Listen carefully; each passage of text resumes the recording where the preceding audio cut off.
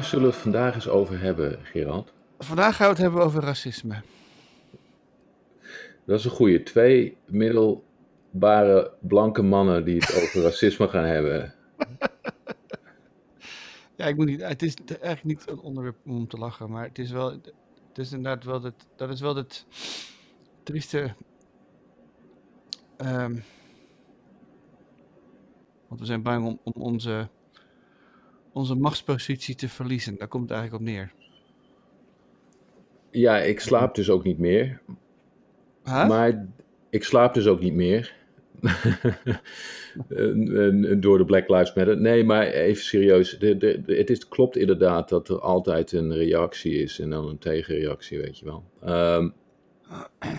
Ik denk dat je het neoliberale beleid van de afgelopen 30 jaar dus ook eigenlijk kan zien als een reactie op de jaren 60, waarin vrouwenrechten en rechten van minderheden hier in Amerika dan tenminste werden beargumenteerd en bevochten. En je ziet dus altijd dat er een actie is en dan een reactie. En net als met Obama en Trump, je hebt dus vooruitgang en dan gelijk weer een hele agressieve teruggang. Ja, en ik denk dat je met die 74 miljoen stemmen van Trump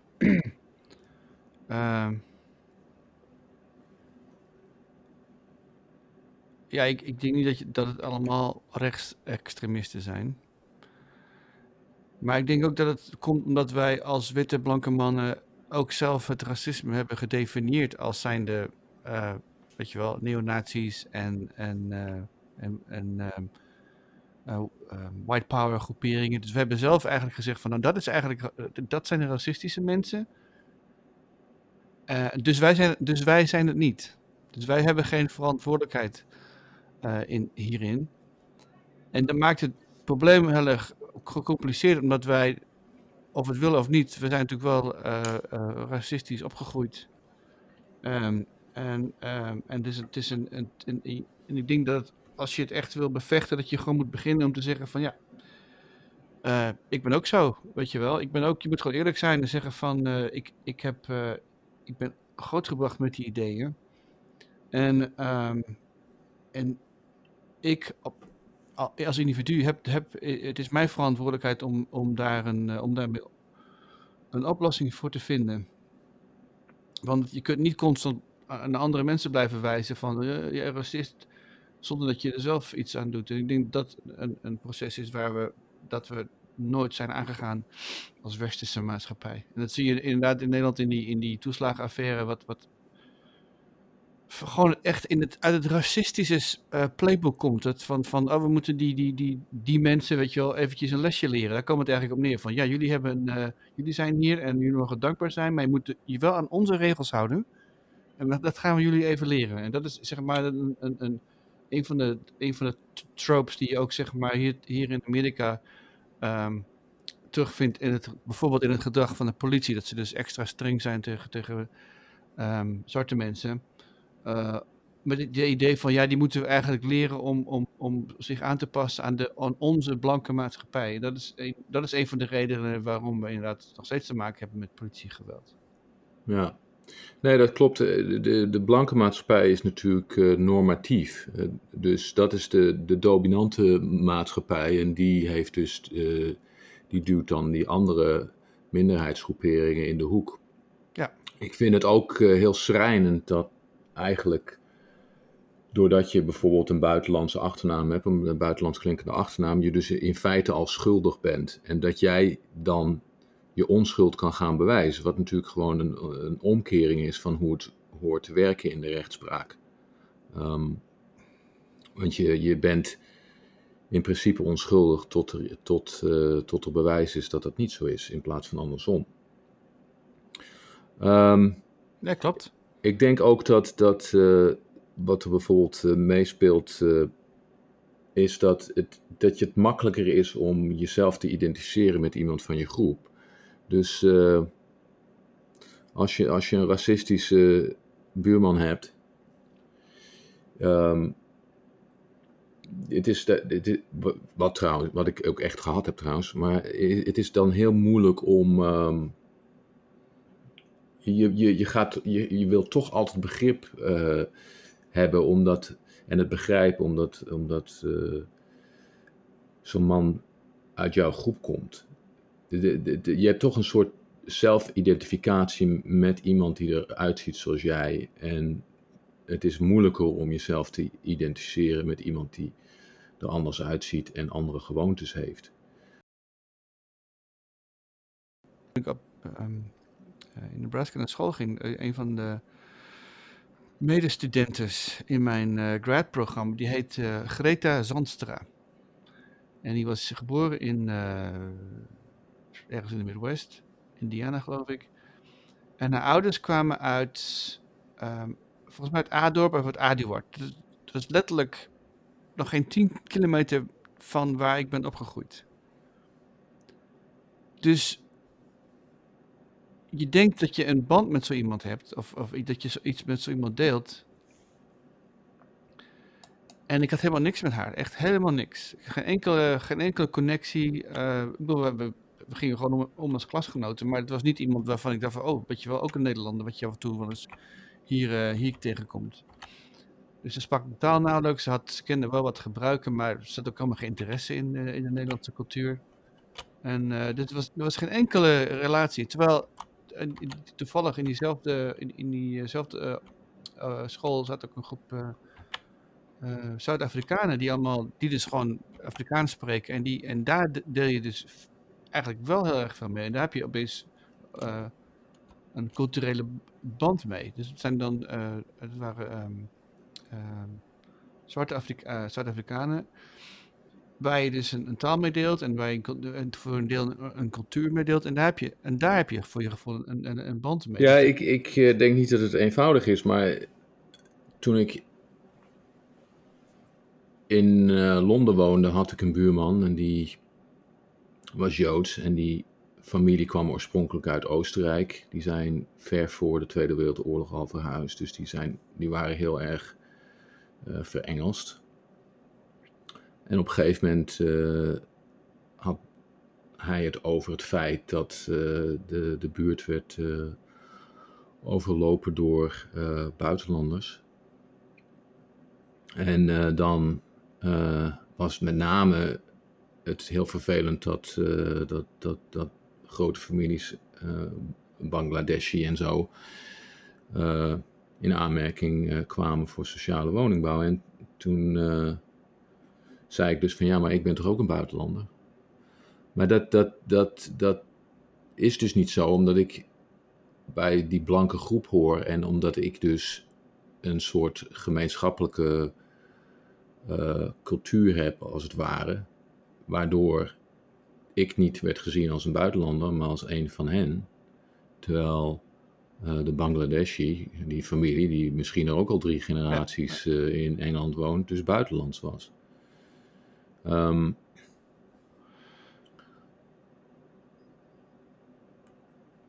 we hebben het vorige week ook gehad over het rare fenomeen dat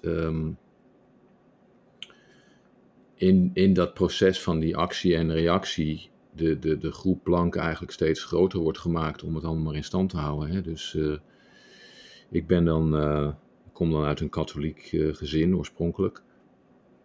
Nou ja, katholieken werden dus vroeger achtergesteld in Nederland. Dat is dus ook de reden dat je bijvoorbeeld katholieke universiteiten hebt en protestantse universiteiten. Omdat dat een soort katholieke emancipatie was op een gegeven moment. Maar ja, dat is nu al lang vergeten eigenlijk. Dat is, ik denk niet dat heel veel stemmers voor het Forum voor Democratie of een van die partijen dat verschil überhaupt nog maakt. Het is meer gewoon ons, Nederlanders, tegen de tsunami van buitenlanders die naar ons land komen. Ik denk zelfs dat als je dus inderdaad naar genetisch materiaal kijkt, het helemaal raar wordt. Want heel veel families hebben natuurlijk gewoon genetisch materiaal, Ja, precies. zelfs nog uit Afrika of misschien zelfs nog van Neandertalers. Dus het is inderdaad, een construct. Het is een constructie die heel kwaadaardig is en die er gewoon voor zorgt dat je eens kunt zeggen ons en hen. En dan ook kan zeggen van Ja. wij Dat, hebben nou, meer rechten dan zij. ja, dat. En ik denk ook dat het grootste probleem is dat de meeste blanke mannen met name eigenlijk helemaal geen benul hebben wat het betekent. Dus er is dus, je moet gewoon, als je gewoon kijkt naar het alledaagse leven van iemand die niet blank is, die worden daar eigenlijk constant mee geconfronteerd. Je zou het kunnen vergelijken met het feit dat bijna geen enkele vrouw zich veilig voelt op straat 's avonds. Weet je wel, dat is iets wat wij als witte blanke mannen hebben. Dat nemen we gewoon aan als een feit van ja, daar maken we ons niet eens druk over. Maar als je er gewoon over nadenkt, zou je eigenlijk heel erg boos moeten zijn over het feit dat de helft van de bevolking zich onveilig voelt op straat. Op welk moment dan ook. En dan kun je dan nog bij optellen de mensen die niet blank zijn. Want die hebben namelijk exact hetzelfde gevoel. Het klopt inderdaad dat ik niet bang ben om 's avonds door de stad te lopen, terwijl mijn vrouw dat af en toe wel is. Dat is al een groot probleem. Dus mannen moeten echt aan de slag met het feit dat zij bedreigend zijn voor vrouwen. Ja. Dat is echt heel kwalijk. Maar als je dan hebt over racisme, gaat het zelfs nog verder. Want een collega van mij, die is zwart, en zoals zij haar zoon opvoedt, is compleet anders zoals ik ben opgevoed. In die zin dat er werd bij mij nooit uitgelegd van je moet bang zijn voor de politie. En als je langs een politieagent loopt, doe in godsnaam je hoodie, je capuchon naar beneden, et cetera, et cetera. Als je hier met mensen praat, dat is echt een enorme eye-opener. Want vooral van teenagers, hun leven is echt in gevaar. En daar had ik gewoon nooit echt een goed benul van. Want je denkt gewoon dat hetzelfde is. In het relatieve comfortabele Nederland kan je jezelf die luxe permitteren dat het hetzelfde is. Maar dan ga je bijvoorbeeld, als je jong bent, met een zwarte vriend van je naar de winkel en dan word je constant gevolgd. Dus het is echt een heel groot probleem. En ik heb zelfs gesprekken met mensen hier, die komen dan uit Puerto Rico en die zeggen dan dat zij racistisch zijn en dat zichzelf dan betrappen op het feit dat ze dus racistisch zijn naar mensen van hun eigen groep. Dus het gaat heel diep en je moet dus constant eigenlijk jezelf in de gaten houden dat je niet meegaat in die vooroordelen. Wat vind je van reparations? Ja, een aantal jaren geleden, toen ik voor het eerst in aanraking kwam met het idee van reparations, dus het idee dat de zwarte bevolking wordt gecompenseerd voor het leed en de achterstand die hen is opgelegd, dan had ik daar echt een hard hoofd in. En ik moet heel eerlijk zeggen dat de laatste jaren ik daar wel in veranderd ben. Want ik denk, je moet gewoon iets doen. En wat er altijd wordt gezegd over reparations is van, ja, maar het is toch niet mijn schuld dat mijn overgrootvader slaven had. En waarom moet ik daar dan nog wat aan doen? En bovendien, de families waar die reparations naartoe gaan, dat zijn toch niet echt meer slaven. Die mensen hebben toch gewoon kansen, dezelfde soort kansen als dat ik heb als ze maar goed hun best doen. Nou wil ik niet zeggen dat ik weet hoe zo'n idee van reparations eruit moet gaan zien. Maar ik denk wel dat je zou kunnen zeggen van, we gaan gewoon meer geld uitgeven aan onderwijs in achterstandswijken. Dat is een no-brainer. De ex-vrouw van Jeff Bezos, ik ben haar naam even kwijt, maar die heeft dus onlangs even iets uitleggen over de universiteiten hier. De grote universiteiten hier, de Ivy Leagues, die hebben allemaal endowments. Wat dus eigenlijk betekent dat zij een hele zak met geld hebben. En soms wordt er gekscherend gezegd dat het eigenlijk investmentbankers zijn die er een school voor de lol bij doen. En als je naar de cijfers kijkt, dan voor zoiets als Harvard geldt dat zeker wel. Daarbovenop zijn de tuition fees ook nog eens ontzettend hoog. Hè? Dus ik weet de laatste stand van zaken niet, maar dat is zo'n $60.000 per jaar op zo'n school als Harvard. Nou ja. Columbia is al 78, geloof ik. Ja, dan zie je, dan heb ik het alweer niet voldoende goed bijgehouden hoe extravagant het geworden is. Ja. Nou ja, je weet dus dat als je uit een achterstandwijk komt, zelfs als een middenklasse familie, dat een hele kluif is om überhaupt daartussen te komen. Dat is dus duidelijk. Dan aan de andere kant heb je hier publieke universiteiten, hè, dus staatsuniversiteiten of colleges. En daar zijn de tuition fees lager van. En qua bevolkingsgroep is dat dus ook gevarieerder. City College hier in New York bijvoorbeeld is veel gevarieerder. Maar dan nog denk ik dat je zo'n $10.000 per jaar kwijt bent. En dan heb je bijvoorbeeld in het zuiden traditionele zwarte colleges, waar zwarten hebben dus zelf colleges opgericht om de opleiding ter hand te nemen. En dat zijn dan vaak ook een hotbed van civil rights activiteit geweest en dergelijke. Nou, wat die ex-vrouw van Jeff Bezos dus heeft gezegd is oké, ik ga kijken naar de scholen die met de minste middelen de hoogste sociale mobiliteit bereiken. En aan die scholen heb ik geld gegeven. Ja. Maar dat is, alhoewel ik dat dus een fantastisch gebaar vind, dat is natuurlijk niet echt een structurele oplossing. Je kan niet dat probleem oplossen door afhankelijk te zijn van een rijke bovenlaag. Maar het idee is in principe heel erg goed. Dat je dus kunt zeggen, oké, we stoppen gewoon met grote staatscontracten naar die topuniversiteit, of in ieder geval beperken we dat en we brengen die geldstromen gewoon naar scholen toe die echt maatschappelijk verschil maken.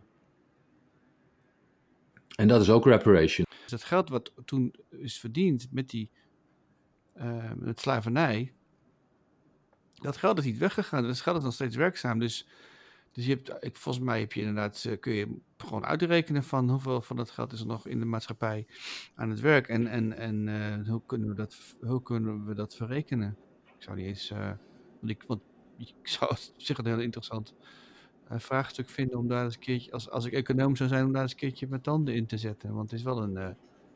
want je kunt niet... Dat die argument van... Oh ja, mijn familie had geen slaven. Of het argument van... Ja, dat was zo lang geleden. Ja, oké, maar het geld is nog steeds daar. Het geld maakt nog steeds winst. Het geld, daar worden mensen nog steeds rijker van. En... dus waarom zou je dat dan niet eerlijker verdelen? Ja, ik had het dus over de vraag van... Als je als maatschappij dat besluit neemt, in welke vormen wordt dat dan gegoten? Ja, nee, begrijp ik. Maar ik zat even te denken over het geld zelf. Het geld wat verdiend is met slavernij is er nog steeds. Ja, En is nog steeds werkzaam. En ja, dus opleidingen zou... Maar goed, dan is het weer... Zo doen wij het weer, weet je wel. Wij blanke mannen zeggen dan van... Nou, als je het zo en zo doet, dan komt het wel goed, weet je wel. Je moet eigenlijk gewoon zeggen van... dit is het bedrag. En doe er maar mee wat je wilt, weet je ja, wel. je kunt ook aan dingen denken zoals universeel basisinkomen. Hè? Ja, En dan leg je de beslissingsbevoegdheid gewoon bij mensen zelf. Kijk, er zijn dus hele interessante experimenten gedaan over het basisinkomen. En dat is in de doofpot gestoken. En die experimenten dateren al van de jaren 60 en 70. Want wat bleek er nou? Dat mensen gaan daar heel verantwoordelijk mee om. Hè, die investeren dus bijvoorbeeld in een auto of een brommer om verder op een baan te kunnen zoeken.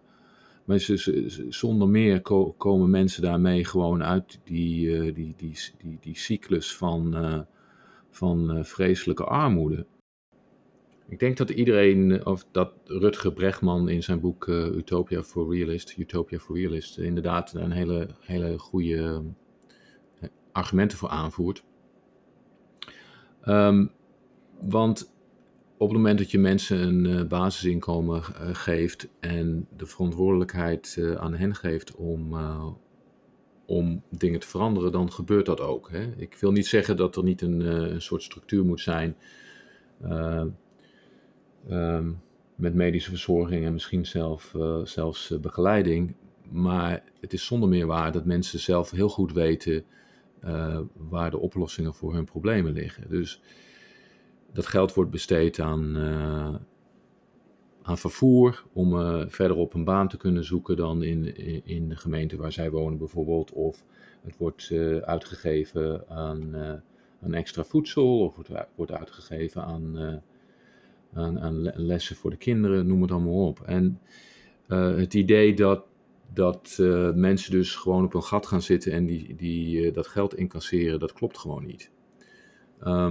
nee, klopt. Ik denk echt, en dat is waar de toeslagenaffaire en ook de participatiewet fout ingaan, is dat de bijstand wordt veel te veel gezien op een soort Victoriaanse manier van laten we arme mensen nog eens even verder gaan straffen omdat ze arm zijn. En dat is een soort nationale of internationale psychose waar we echt uit moeten. Mensen zijn niet arm omdat ze dat willen. Mensen zijn niet arm omdat ze lui zijn. Maar we hadden het vorige week over die moraal. Hoe het echt werkt is dat als je mensen de middelen geeft en de begeleiding geeft, dan zorgen ze er gewoon voor dat ze uit de problemen raken. Die mythe hier in Amerika dat you have to pull yourself up by your bootstraps is gewoon een complete waanzin. Wat er heel grappig is aan die uitspraak ook, is dat het begonnen was als een grap. Hè? Die uitdrukking to pull yourself up by your bootstraps was begonnen als een grap om aan te geven dat niet kan. En dat is dus eigenlijk daarna verworden tot zo'n soort geuzenleus dat de Amerikanen dat deden. Er is de hele bekende toren van Maslow, hè, waarbij je dus voordat je bepaalde behoeften, het gaat over geluk en spirituele groei. Hè, dus het is een diagram in de vorm van een piramide en dat betekent dat je eerst aan bepaalde basisbehoeften moet voldoen voordat je aan andere dingen kunt gaan denken. Dus je moet je slaap, eten, vriendschap, dat soort dingen, dat speelt daar allemaal in mee voordat je dus inderdaad je psychologische ruimte voldoende groot genoeg is om ook iets voor anderen te doen. En dat is het probleem waar je het gewoon over hebt. Kijk, als je als serveerster 2 banen hebt om je kinderen te voeden, dan kan je niet ook nog eens meedoen met de voetbalclub. Ja, klopt. Dat klopt. Maar een ander fenomeen wat mij hier heel erg verbaast is bijvoorbeeld zo iemand als Ben Carson, de zwarte minister van huisvesting onder Trump.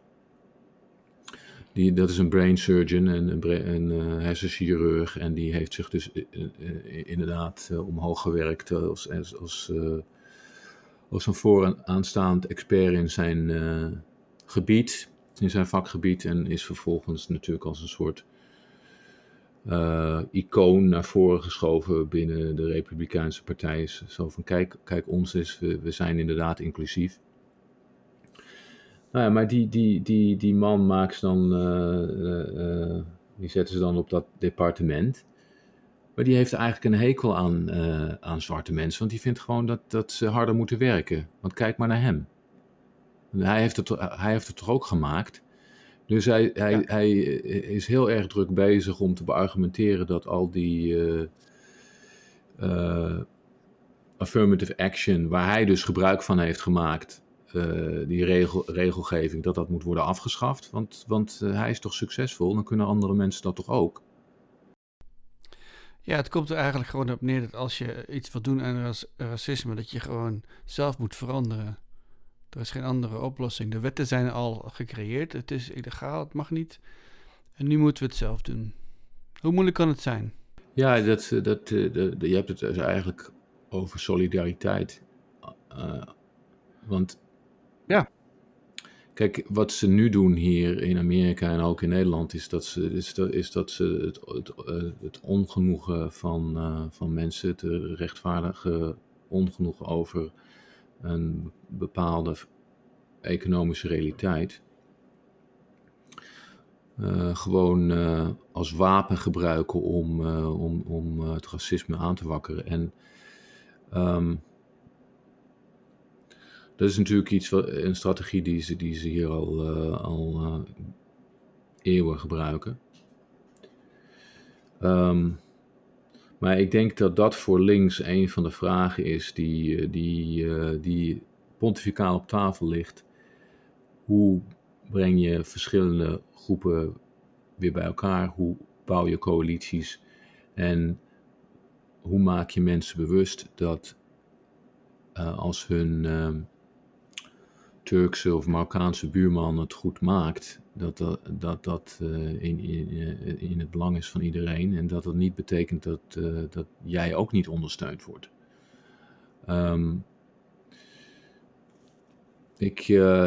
Ik vind het dus heel kwalijk dat die economische problemen want dit gebeurt constant in de geschiedenis natuurlijk, weer worden gebruikt om groepen te scheiden. En dus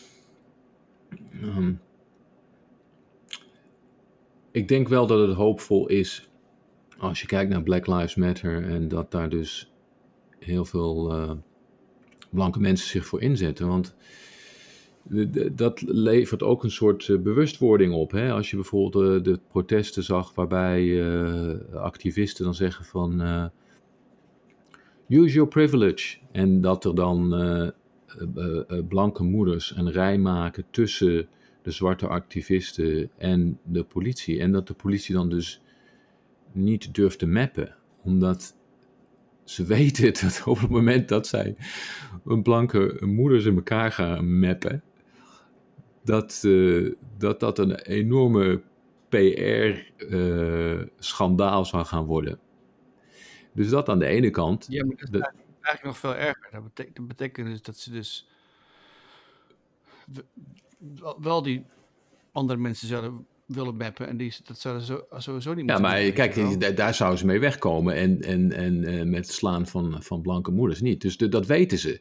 En je moet dat soort dingen maar even online opzoeken, want het is echt heel erg hilarisch. Nee, ik heb het gezien. Het is, maar dat maakt het alleen maar schrijnender. Ja, wat dat bewustzijn is er dus wel. Van, als ik dit doe, dan kom ik in de problemen. Maar als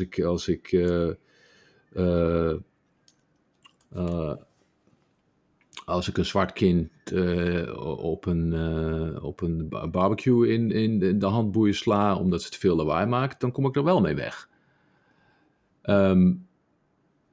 Maar de andere kant van de medaille is dus dat die groep blanke vrouwen die daar tussen de politie en de activisten staat, daar vindt een verandering binnen die groep plaats. Want dat is het moment dat je ziet van, oh jee.